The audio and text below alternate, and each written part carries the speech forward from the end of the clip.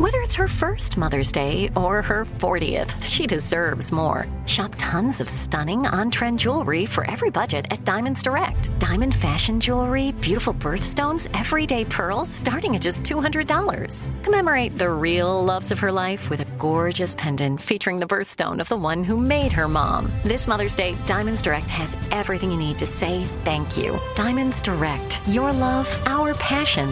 Online at diamondsdirect.com. Enjoy all your favorite sports like never before at BetMGM. Signing up and playing is so easy. Simply sign up using code Buckeye and receive up to $1,500 back in bonus bets if you don't win your first bet. When you register with BetMGM, you can get instant access to a variety of parlay selection features, live betting options, and the best daily promotions in the business. And with BetMGM at your fingertips, every play and every game matter more than ever. Place your moneyline, prop, and parlay bets with the king of sportsbooks today. Sign up using code Buckeye and receive up to $1,500 back in bonus bets if you don't win your first bet. That's right, up to $1,500. Again, sign up using code Buckeye and receive up to $1,500 back in bonus bets if you don't win your first bet. BetMGM and GameSense remind you to play responsibly. 21 plus and present in Ohio. Subject to eligibility requirements. Rewards are non-withdrawable bonus bets that expire in 7 days. Gambling problem? Call 1-800-GAMBLER in partnership with MGM Northfield Park. That's 1-800-GAMBLER. This is your moment, your time to shine, your comeback. You're ready for the next step in your career, and you want an education employers respect. So you're not just going back to school, you're coming back with Purdue Global. Backed by Purdue University, one of the nation's most respected public universities, Purdue Global is built for people who bring their life experience into the online classroom. Purdue Global, Purdue's online university for working adults. Start your comeback today at purdueglobal.edu. Open a limited-time 11-month certificate at Kemba Financial Credit Union. At 5.25% APY, it's more than triple the national average, plus it's a safe and secure way to grow your money. Visit your local branch or kemba.org/cd for details. Offer expires May 31st, 2024. APY equals annual percentage yield. Restrictions apply. $500 minimum and $250,000 maximum deposit. Advantage status required. Comparison based on bank rate average. Federally insured by NCUA. From BBC Radio 4, Britain's biggest paranormal podcast is going on a road trip. I thought in that moment, oh my God, we've summoned something from this board. This is Uncanny USA. He says, somebody's in the house, and I screamed. Listen to Uncanny USA wherever you get your BBC podcasts, if you dare.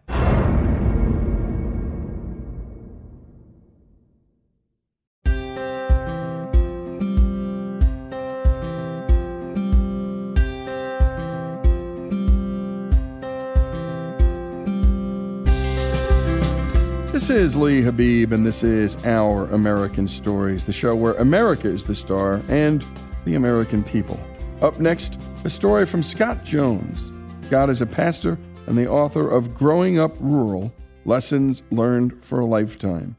Today, he shares with us a story about a childhood experience from that book entitled Dinky Boots.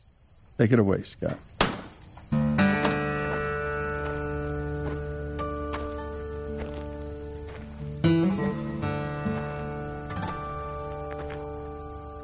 Transitioning from 4th to 5th grade for me was very difficult.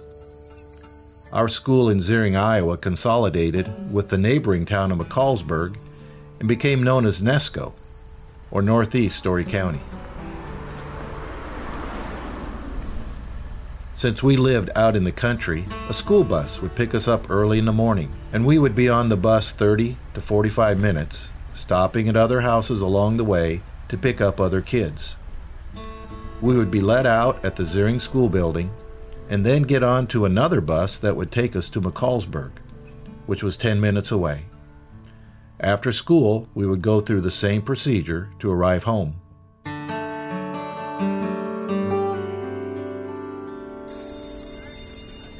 There were new kids in the class from McCallsburg whom I had never met, and our 5th grade teacher, she seemed to be very strict and uptight, which was much different than my 4th grade teacher. And to top it off, we had to learn something they called new math. and I got my very first failing grade the first 9 weeks. Now that did not sit well with my parents. So Mom and Dad tried working with me on this new math, and I limped along for the entire year. Now sometimes in the morning, before the school bus arrived to pick me up, I had to do chores. I had to feed the hogs, as we did not have automatic feeders. The hog lot was a mixture of dirt, mud, and hog manure. And depending on the time of the year, if it was dry or rainy, that would dictate the ground underneath my feet to feed those hogs. At any rate, I usually wore my buckle-up rubber boots to keep my shoes clean. Now this particular morning I was running a little bit late in feeding the hogs before the bus came. It was early winter, and snow was on the ground, but the hog lot had not frozen over, so it was still quite soft and gooey, thus sticking to my boots. Upon finishing up, I ran to the house to get my school supplies and catch the bus as I saw it coming down the road. In my hurriedness, I did not clean off my boots. I thought, it'll be all right. I will clean them off at recess in the snow. So upon arriving at school, I went directly to my classroom. Our classroom had a type of walk-in closet behind the teacher's desk, where we would hang our coats and put our boots. Also, our school was heated by those big metal water heater radiators. There were a couple in the classroom and a smaller one in the coat closet. As class began, everything was going fine until about halfway through the morning. All of a sudden, our teacher lifted her head and turned as though something was annoying her. She started into teaching again and stopped a second time, looking back toward the closet. She placed her teaching material down and got up and went back into the closet. It seemed like she was in there a long time. She finally appeared with a pair of boots in her hand. Something brown and ugly was dripping off those black boots, and the smell, well, it was horrendous and permeating the classroom. She was not happy. She asked, "Whose boots are these?" No one answered.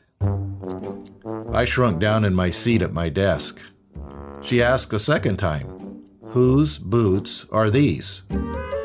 My classmates all started to look over at me as I sheepishly raised my hand and confessed my crime of bringing stinky, hog-lot manure-covered boots to school, only to bring a new type of unacceptable perfume to our 5th grade classroom. I thought, oh boy, now what?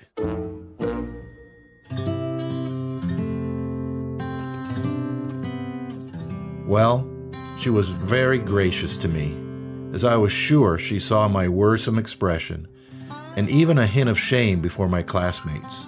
She stated to everyone in the class and didn't just pinpoint me, "Please, for those of you who live and work on the farm, clean your boots off at home before coming to school."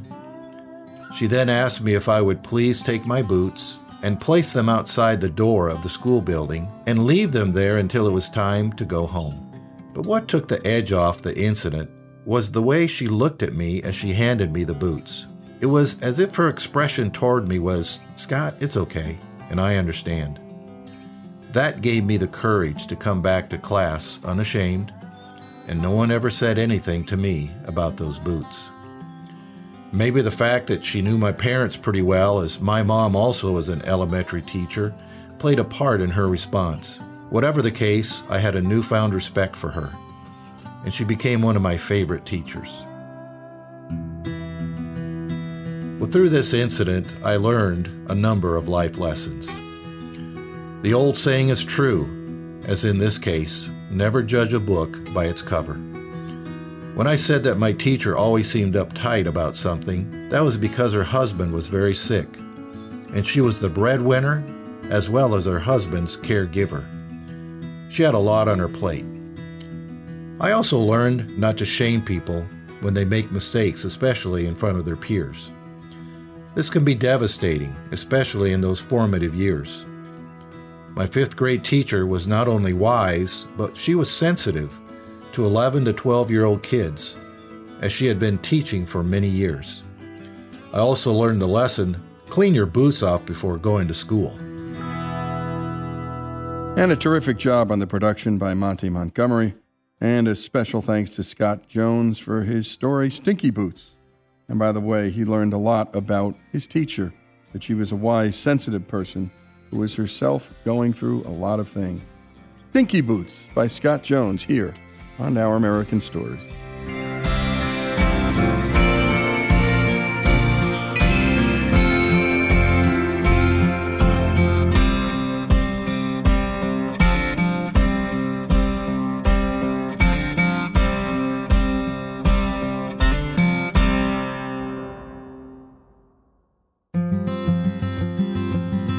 Folks, if you love the great American stories we tell and love America like we do, we're asking you to become a part of the Our American Stories family.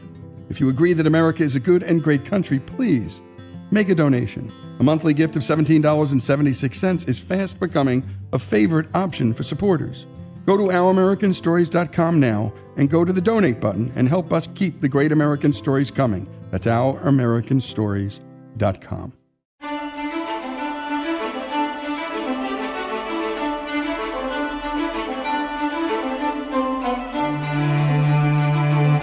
And we continue with Our American Stories. And up next, Mike Levin, who was the president and chief operating officer of Las Vegas Sands, and an all-around hotel superstar, one of the great hoteliers of all time.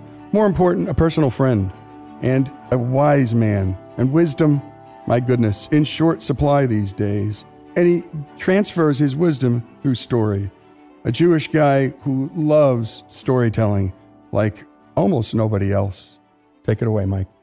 What I learned about the franchise business really it started at Days Inn, and it's really made an amazing impact on me. But you have to understand that my culture of customer orientation was really exacerbated by the franchise business. Because what happens in franchising is you put people in business for themselves, but not by themselves. And the interesting thing about it is it multiplies the entrepreneurial spirit of a free capitalistic type of system. But because many small people in terms of financial capability, don't have the funds to be able to be in business for themselves at a larger scale, what franchising does is allow them to do that because the franchise provides them the ability to finance their growth. So they're playing off the name of the big franchisor while being in business for themselves. So it really fits America perfectly. Now it's international, but it was basically American. It's basically, if you look at the franchise model in Asia, the franchise model in Europe, it usually was a large company buying somebody's brand. But in America, it was small people, individual people doing it. So you had doctors and accountants and lawyers and small people buying franchises, and even individuals buying Subway franchises where they're really making the sub sandwiches themselves.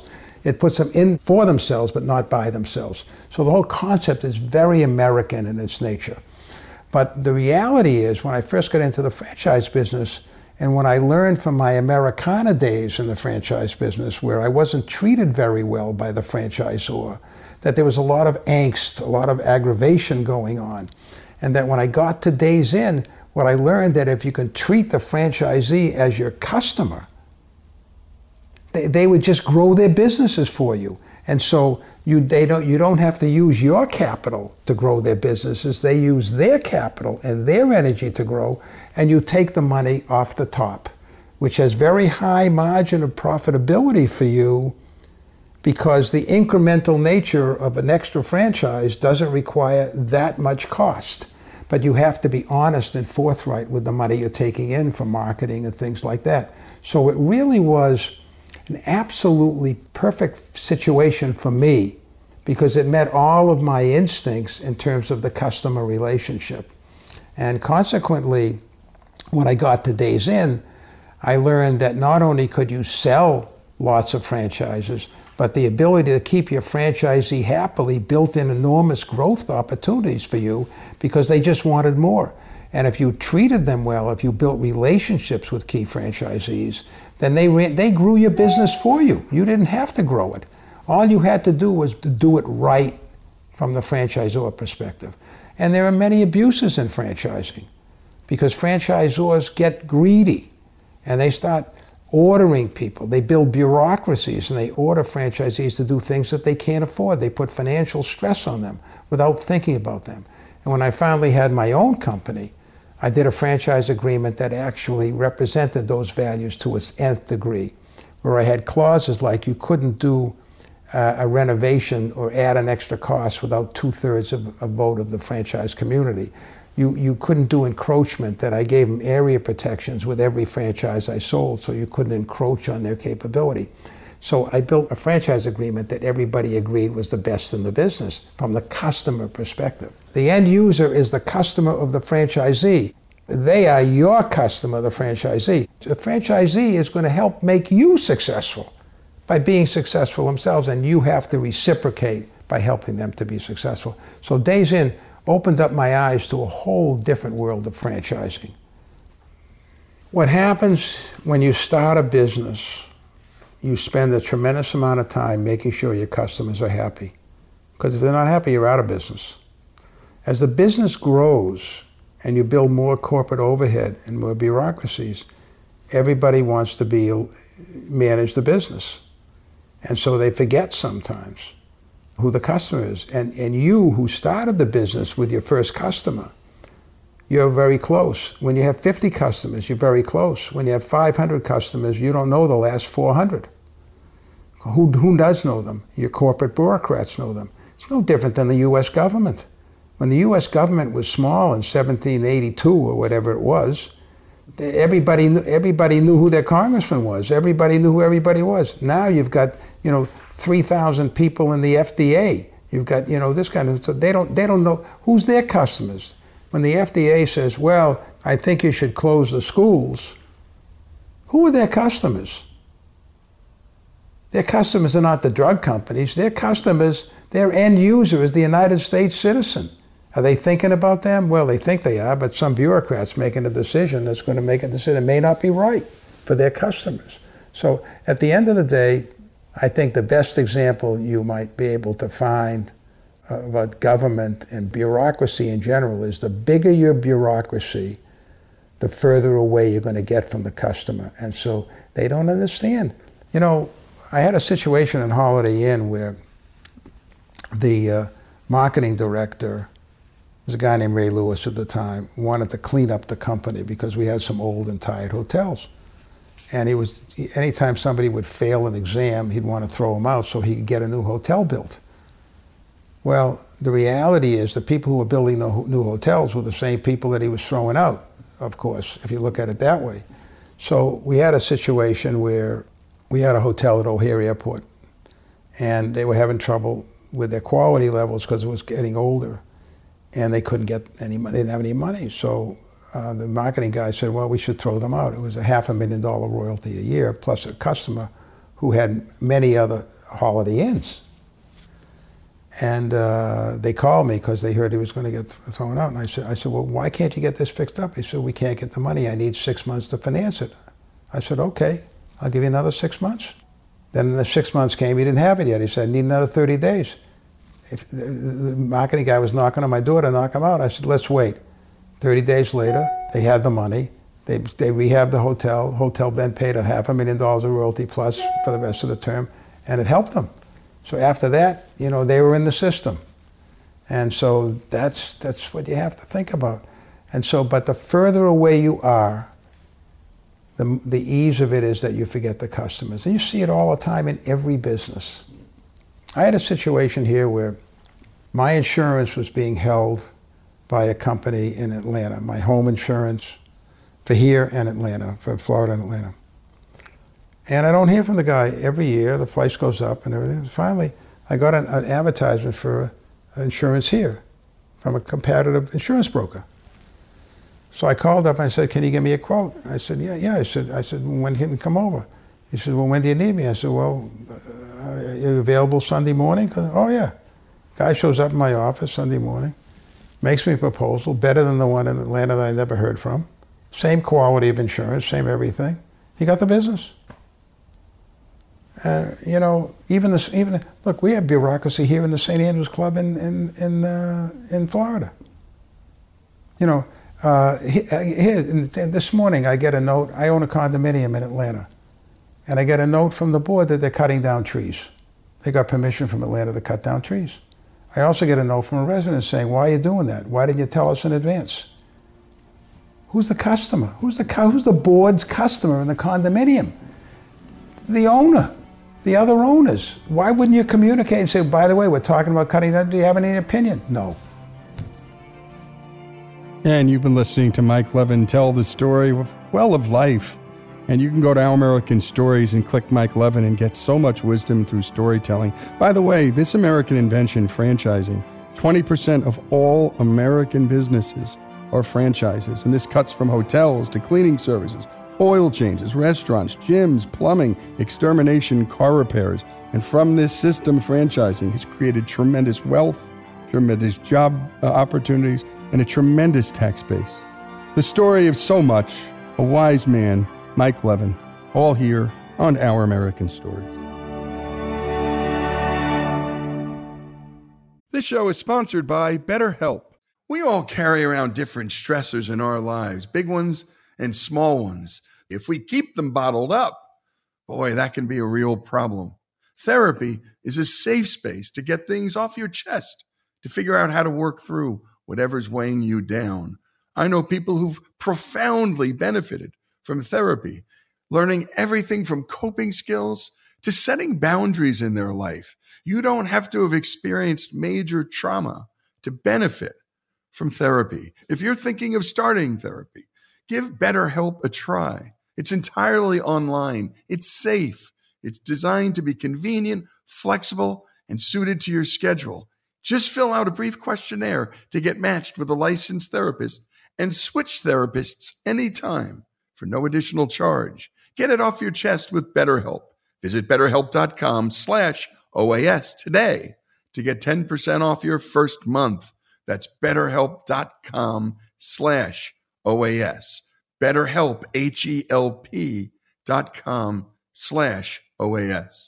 Enjoy all your favorite sports like never before at BetMGM. Signing up and playing is so easy. Simply sign up using code Buckeye and receive up to $1,500 back in bonus bets if you don't win your first bet. When you register with BetMGM, you can get instant access to a variety of parlay selection features, live betting options, and the best daily promotions in the business. And with BetMGM at your fingertips, every play and every game matter more than ever. Place your moneyline, prop, and parlay bets with the king of sportsbooks today. Sign up using code Buckeye and receive up to $1,500 back in bonus bets if you don't win your first bet. That's right, up to $1,500. Again, sign up using code Buckeye and receive up to $1,500 back in bonus bets if you don't win your first bet. BetMGM and GameSense remind you to play responsibly. 21 plus and present in Ohio. Subject to eligibility requirements. Rewards are non-withdrawable bonus bets that expire in 7 days. Gambling problem? Call 1-800-GAMBLER in partnership with MGM Northfield Park. That's 1-800-GAMBLER. It took 11 years to get to this sale. The Knix Anniversary Sale is on now at knix.com. Celebrate the intimate apparel company that has reinvented products for real life with one of Knix's biggest sales of the year. Get 30% off all leak-proof apparel from the #1 leak-proof brand in North America, including period underwear, swimwear, activewear, and more. Millions of people have made the switch to Knix leak-proof underwear, and there's never been a better time for you to try. Save 30% on super comfortable, machine-washable, and great-looking underwear that's perfect for periods and light bladder leaks. Choose from a variety of colors, styles, and sizes, from extra small to 4XL. You can even match your leak-proof underwear with an incredibly supportive and comfortable Knix wireless bra. Don't miss this chance to stock up on your Knix favorites or try something new. It only happens once a year at Knix.com. That's knix.com for the Knix Anniversary Sale. Hurry, the sale ends on Monday, May 13th. Go to Knix.com. That's knix.com. Open a limited-time 11-month certificate at Kemba Financial Credit Union. At 5.25% APY, it's more than triple the national average, plus it's a safe and secure way to grow your money. Visit your local branch or kemba.org/cb for details. Offer expires May 31st, 2024. APY equals annual percentage yield. Restrictions apply. $500 minimum and $250,000 maximum deposit. Advantage status required. Comparison based on bank rate average. Federally insured by NCUA. I'm Katya Adler, host of The Global Story. Over the last 25 years, I've covered conflicts in the Middle East, political and economic crises in Europe, drug cartels in Mexico. Now I'm covering the stories behind the news all over the world in conversation with those who break it. Join me Monday to Friday to find out what's happening, why, and what it all means. Follow The Global Story from the BBC wherever you listen to podcasts.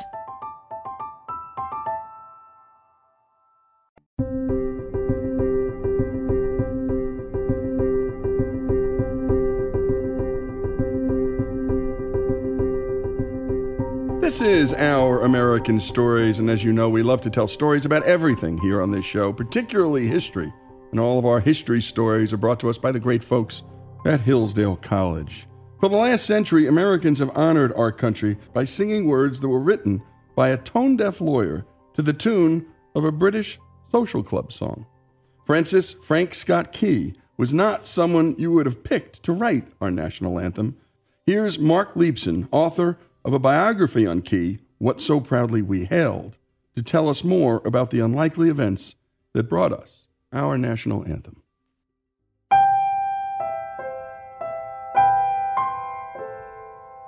And here's the story of how Francis Scott Key, the big Washington, D.C. lawyer, the pious patriot, wrote the words that will become our national anthem, what will become known as the Star-Spangled Banner.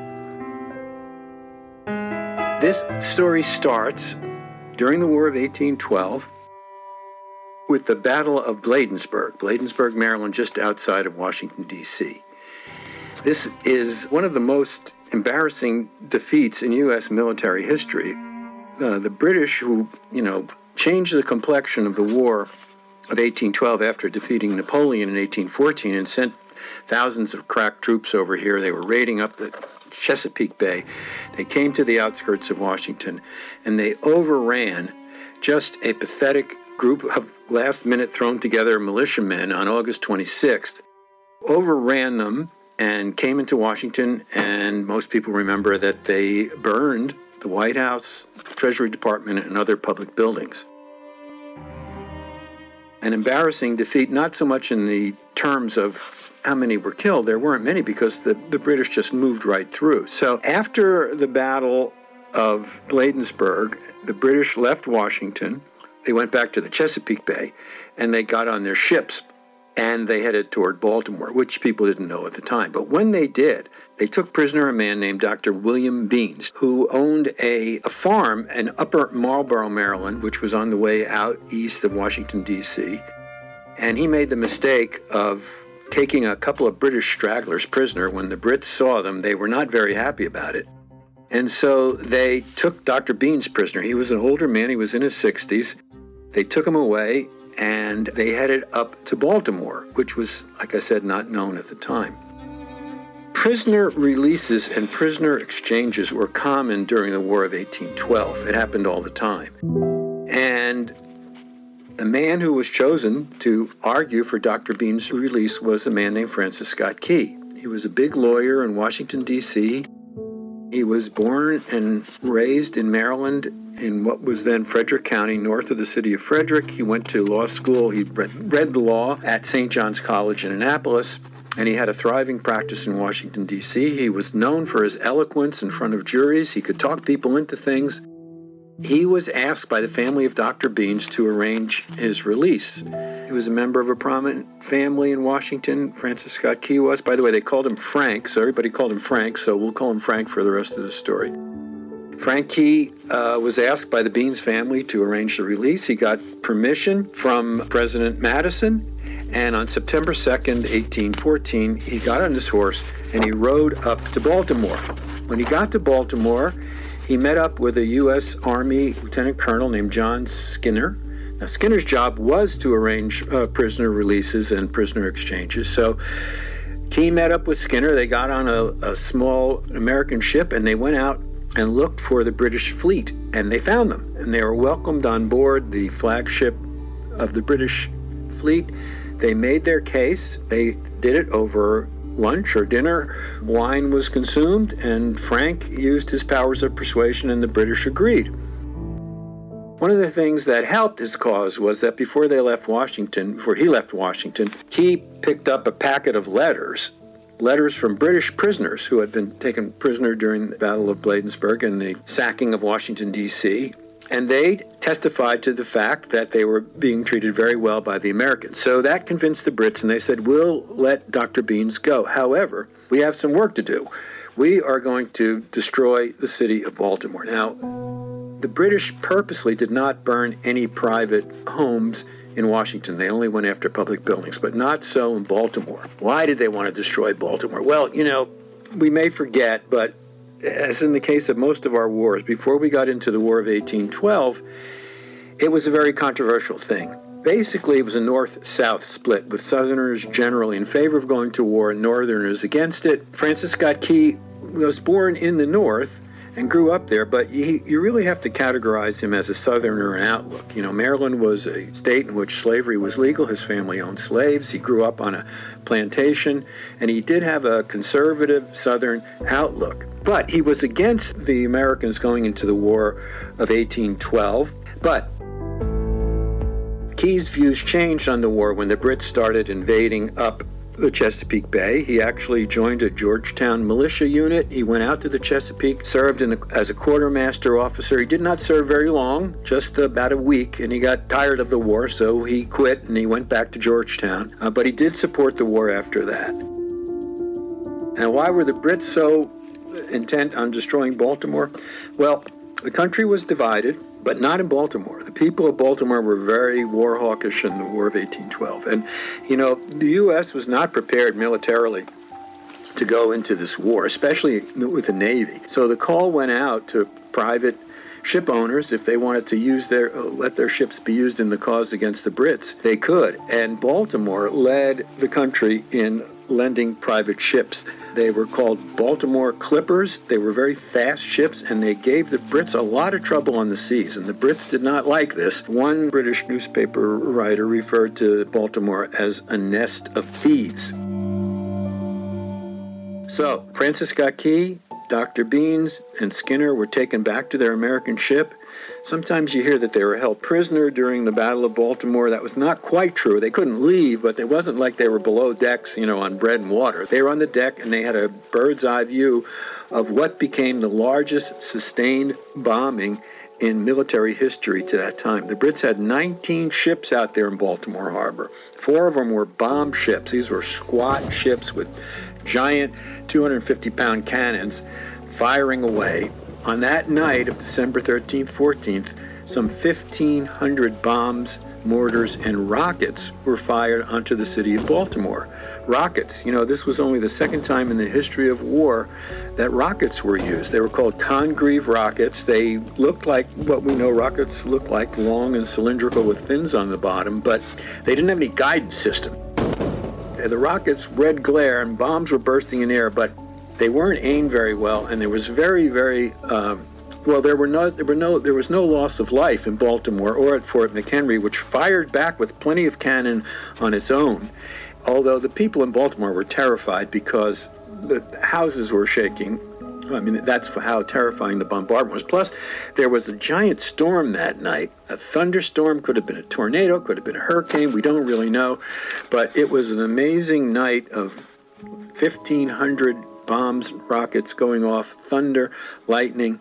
And there also was a land component to the Battle of Baltimore, which we don't have to get into very much here, but just to know that the Brits tried, under the cover of that bombing, to attack, and they got pretty close to the city, but their leading general was shot and killed off of his horse, and that sort of took the steam out of the land component. Plus, Baltimore was fortified much better than Washington was. The people in Baltimore could see the fires of Washington burning on August 26th, so they were prepared. And we're listening to Mark Leibson tell an important chapter of American history. The War of 1812, the Revolutionary War was continuing. This was chapter 2.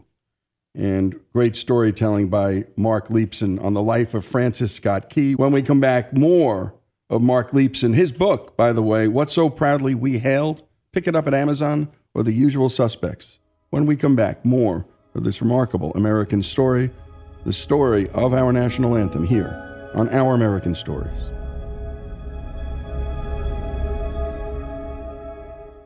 Enjoy all your favorite sports like never before at BetMGM. Signing up and playing is so easy. Simply sign up using code Buckeye and receive up to $1,500 back in bonus bets if you don't win your first bet. When you register with BetMGM, you can get instant access to a variety of parlay selection features, live betting options, and the best daily promotions in the business. And with BetMGM at your fingertips, every play and every game matter more than ever. Place your moneyline, prop, and parlay bets with the king of sportsbooks today. Sign up using code Buckeye and receive up to $1,500 back in bonus bets if you don't win your first bet. That's right, up to $1,500. Again, sign up using code Buckeye and receive up to $1,500 back in bonus bets if you don't win your first bet. BetMGM and GameSense remind you to play responsibly. 21 plus and present in Ohio. Subject to eligibility requirements. Rewards are non-withdrawable bonus bets that expire in 7 days. Gambling problem? Call 1-800-GAMBLER in partnership with MGM Northfield Park. That's 1-800-GAMBLER. It took 11 years to get to this sale. The Knix Anniversary Sale is on now at KNIX.com. Celebrate the intimate apparel company that has reinvented products for real life with one of Knix's biggest sales of the year. Get 30% off all leak-proof apparel from the #1 leak-proof brand in North America, including period underwear, swimwear, activewear, and more. Millions of people have made the switch to Knix leak-proof underwear, and there's never been a better time for you to try. Save 30% on super comfortable, machine-washable, and great-looking underwear that's perfect for periods and light bladder leaks. Choose from a variety of colors, styles, and sizes, from extra small to 4XL. You can even match your leak-proof underwear with an incredibly supportive and comfortable Knix wireless bra. Don't miss this chance to stock up on your Knix favorites or try something new. It only happens once a year at Knix.com. That's KNIX.com for the Knix Anniversary Sale. Hurry, the sale ends on Monday, May 13th. Go to Knix.com. That's KNIX.com. Open a limited-time 11-month certificate at Kemba Financial Credit Union. At 5.25% APY, it's more than triple the national average, plus it's a safe and secure way to grow your money. Visit your local branch or kemba.org/cb for details. Offer expires May 31st, 2024. APY equals annual percentage yield. Restrictions apply. $500 minimum and $250,000 maximum deposit. Advantage status required. Comparison based on bank rate average. Federally insured by NCUA. I'm Katya Adler, host of The Global Story. Over the last 25 years, I've covered conflicts in the Middle East, political and economic crises in Europe, drug cartels in Mexico. Now I'm covering the stories behind the news all over the world in conversation with those who break it. Join me Monday to Friday to find out what's happening, why, and what it all means. Follow The Global Story from the BBC wherever you listen to podcasts. Hello, it is Ryan, and I was on a flight the other day playing one of my favorite social spin slot games on ChumbaCasino.com. I looked over at the person sitting next to me, and you know what they were doing? They were also playing Chumba Casino. Coincidence? I think not. Everybody's loving having fun with it. Chumba Casino is home to hundreds of casino-style games that you can play for free anytime, anywhere, even at 30,000 feet. So sign up now at ChumbaCasino.com to claim your free welcome bonus. That's ChumbaCasino.com and live the Chumba life. No purchase necessary. VGW. Void where prohibited by law. See terms and conditions. 18+.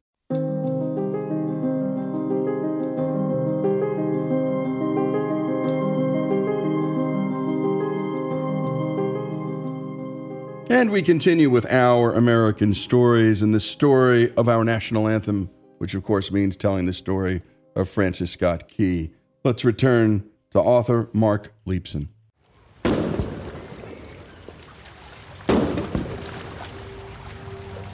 It lasted 25 straight hours, but then in the middle of the night, at about 3 o'clock in the morning, everything stopped. And Francis Scott Key and Beans and Skinner, who were pacing the deck, didn't know what happened. It was dark, it was foggy, rainy, and all they knew that was the battle was over. So they were pacing the deck, and they waited until the dawn's early light, and Key looked out of his glass, and he could see that Fort McHenry had a flag flying over it, but, you know, those flags were big, they were made of wool, it had rained all night, the flag was just hanging there. He couldn't tell what it was. That flag was taken down, another flag was put up, there was a little bit of a breeze, and what did he see? He saw that our flag was still there. And this inspired him to write the words that would become the national anthem. You know, Francis Scott Key, Frank Key, was an amateur poet. He wasn't a good amateur poet, but his poetry was never meant to be shown beyond family and friends, which makes it even more ironic that the words that he wrote that day, you know, hundreds of millions of Americans know those words. The other thing that people might not know about the Battle of Baltimore is that it was a turning point in the War of 1812. There were peace talks going on, but after the British slunk out of Baltimore, you know, Key realized when he saw the Stars and Stripes, our flag was still there, the British ships were gone, we had won, the peace talks continued, the Treaty of Ghent was signed in January of 1815. But Frank knew that Baltimore was saved. He had a letter in his pocket. Now, people often say that he wrote the words on an envelope. Well, you know, technically, there were no envelopes back then. There were no envelopes. It wasn't technically, but letters themselves were the envelope. So, on the back of the letter, Frank scrawled a few verses. He and Skinner and Beans were released. He went back to Baltimore to a hotel and finished the 4 stanzas in the hotel. Now, what happened next, there are a lot of question marks about. We don't know the details. One reason is because even though Francis Scott Key lived for 30 more years, he spoke in public about it just once, did not mention the flag, and in all the letters that he wrote that have been uncovered, well, he mentions it only once in a letter to a friend in early October, and then he writes about that night, but he doesn't, again, mention writing the words that will become the national anthem. He talks about how brave the Americans were and how much he didn't like the British officers. What we know about what happened next was from a book that came out in the 1850s, and it was written by Key's brother-in-law, Roger Brooke Tawney, who was married to Frank Key's only sister. They were very close, the two families, and we know Roger Brooke Tawney as Chief Justice of the United States. He claims that this is what Frank told him what happened. Now, we can corroborate a lot of this with good primary source evidence, such as newspaper stories and some journals and diaries. So here's what we think happened after that.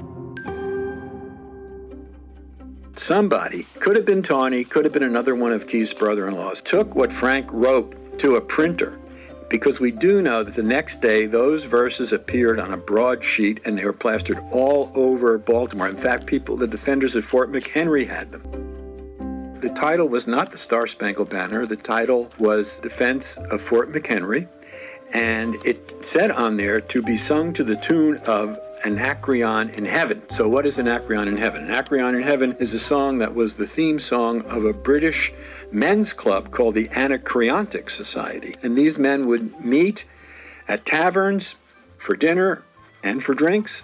They would play their song, they would drink, they would discuss issues of the day. You often hear that the national anthem is sung to the tune of a British drinking song. Not quite true. It's not in the category of 99 bottles of beer on the wall. It was a little more high-minded than that, but it was the theme song of a kind of like a highfalutin men's book club that met in taverns. So there's a little bit of truth to that. Now, it was not uncommon for the words of songs to be put to tunes that people knew in the early 19th century. And that's exactly what happened with this one. And there were the people who know this stuff have counted something like 50 to 75 songs that were put to Anacreon in Heaven, including Adams and Liberty, which was a very popular patriotic song. We do know that in November of 1814, the song was printed on sheet music by Carr's Music Store in Baltimore, and the title was changed to The Star-Spangled Banner. And, there's been controversy, or just, historians have not agreed until relatively recently whether or not Francis Scott Key had in mind the fact that he was writing a song that night. Until relatively recently, historians believed that he wasn't, because he wasn't a songwriter. He did write 2 hymns. He was a very religious man. He almost went into the Episcopal priesthood. There's a letter that he wrote to the Bishop of Baltimore in which the bishop had asked him to join the priesthood and Frank said he really wanted to, but he had a family and he needed to feed his family. He needed to make money as a lawyer. He wound up having 11 children. He was very active in his church. He was a lay minister, and he was very religious, as the words to the Star-Spangled Banner indicate. So, was he writing a song or not? Historians have changed their mind in the last 4 or 5 years, and the people who studied this now believe that he did have the song in mind, even though he wasn't a musical man. There are several reasons for this. One is that he wound up writing these words in rhyme and meter that fit exactly the song. And also that, a few years earlier, there was a dinner given in Washington, D.C. for Stephen Decatur, the hero of the Tripolitan Wars. And a song was written for that and played that night by Francis Scott Key. There's an article in the newspaper in Georgetown that describes it, and it includes the words.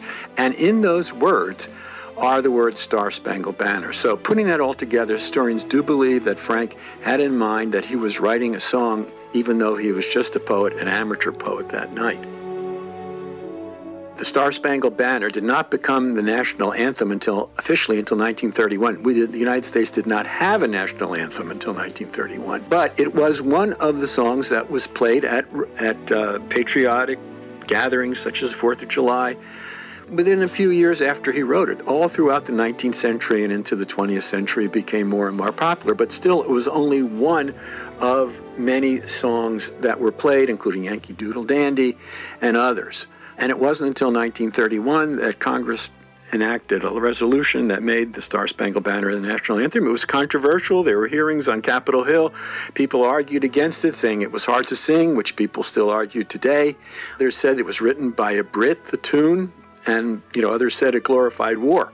The proponents of it brought in a soprano to sing it on Capitol Hill during the hearings, and that sort of turned the tide, and the Star-Spangled Banner became the national anthem in 1931, even though it was written in 1814. And one last thing, talking about a little bit of irony here. I told you that Francis Scott Key was not a good poet, and if you don't believe me, just read his poetry. You can read it online. But he also was, unmusical. There was an article that I found when I was doing research for my book, What So Proudly We Hailed, the biography of Francis Scott Key, it was an interview with a Philadelphia newspaper man with one of Francis Scott Key's granddaughters.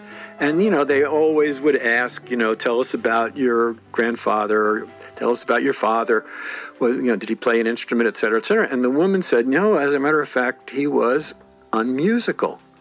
And then she told an anecdote, which may or may not be true. She said that he was in Alabama in 1833. He was doing some legal work for President Andrew Jackson, and he was at some kind of gathering, and as would happen, a band was there, and they played the Star-Spangled Banner. And so Francis Scott Key was sitting with some people, the band was playing, and after it was over, the granddaughter told this newspaper reporter, my grandfather turned to the woman next to him and said, that was a beautiful air, a beautiful tune. What's the name of it? So, it's probably apocryphal, but it does go to show that that man who wrote that song, the man who wrote the song that so many hundreds of millions of Americans know the first verse of, was a bad poet, and he most likely was tone deaf.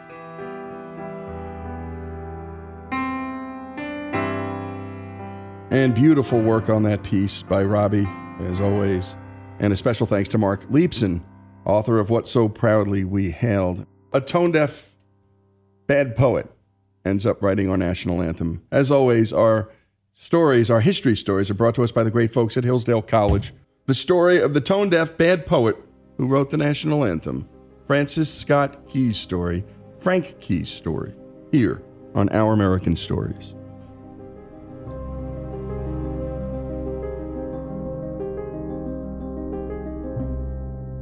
Open a limited-time 11-month certificate at Kemba Financial Credit Union. At 5.25% APY, it's more than triple the national average, plus it's a safe and secure way to grow your money. Visit your local branch or kemba.org/cb for details. Offer expires May 31st, 2024. APY equals annual percentage yield. Restrictions apply. $500 minimum and $250,000 maximum deposit. Advantage status required. Comparison based on bank rate average. Federally insured by NCUA. From BBC Radio 4, Britain's biggest paranormal podcast is going on a road trip. I thought in that moment, oh my God, we've summoned something from this board. This is Uncanny USA. He says, somebody's in the house, and I screamed. Listen to Uncanny USA wherever you get your BBC podcasts, if you dare.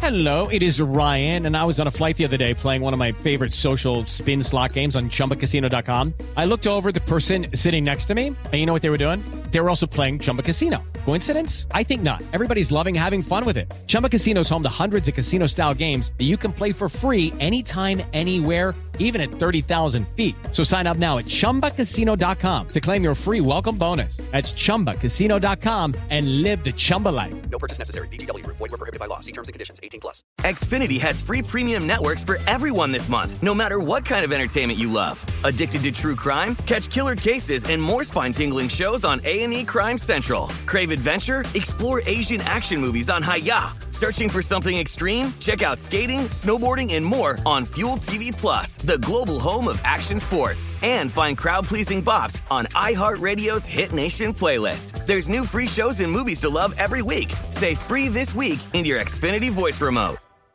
Live Nation presents Concert Week. Now through May 14th, get $25 tickets to over 5,000 shows. That's up to 75% off a summer full of your favorite artists like 21 Savage, Alanis Morissette, Cage the Elephant, Celeste Barber, Dierks Bentley, Fade, Hootie and the Blowfish, Janet Jackson, Kidz Bop Kids, Meghan Trainor, Peso Pluma, Sarah McLachlan.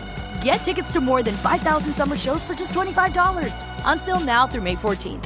Visit LiveNation.com/Concert Week to learn more and plan your summer with Sean Paul, Sum 41, 30 Seconds to Mars, and Two Door Cinema Club.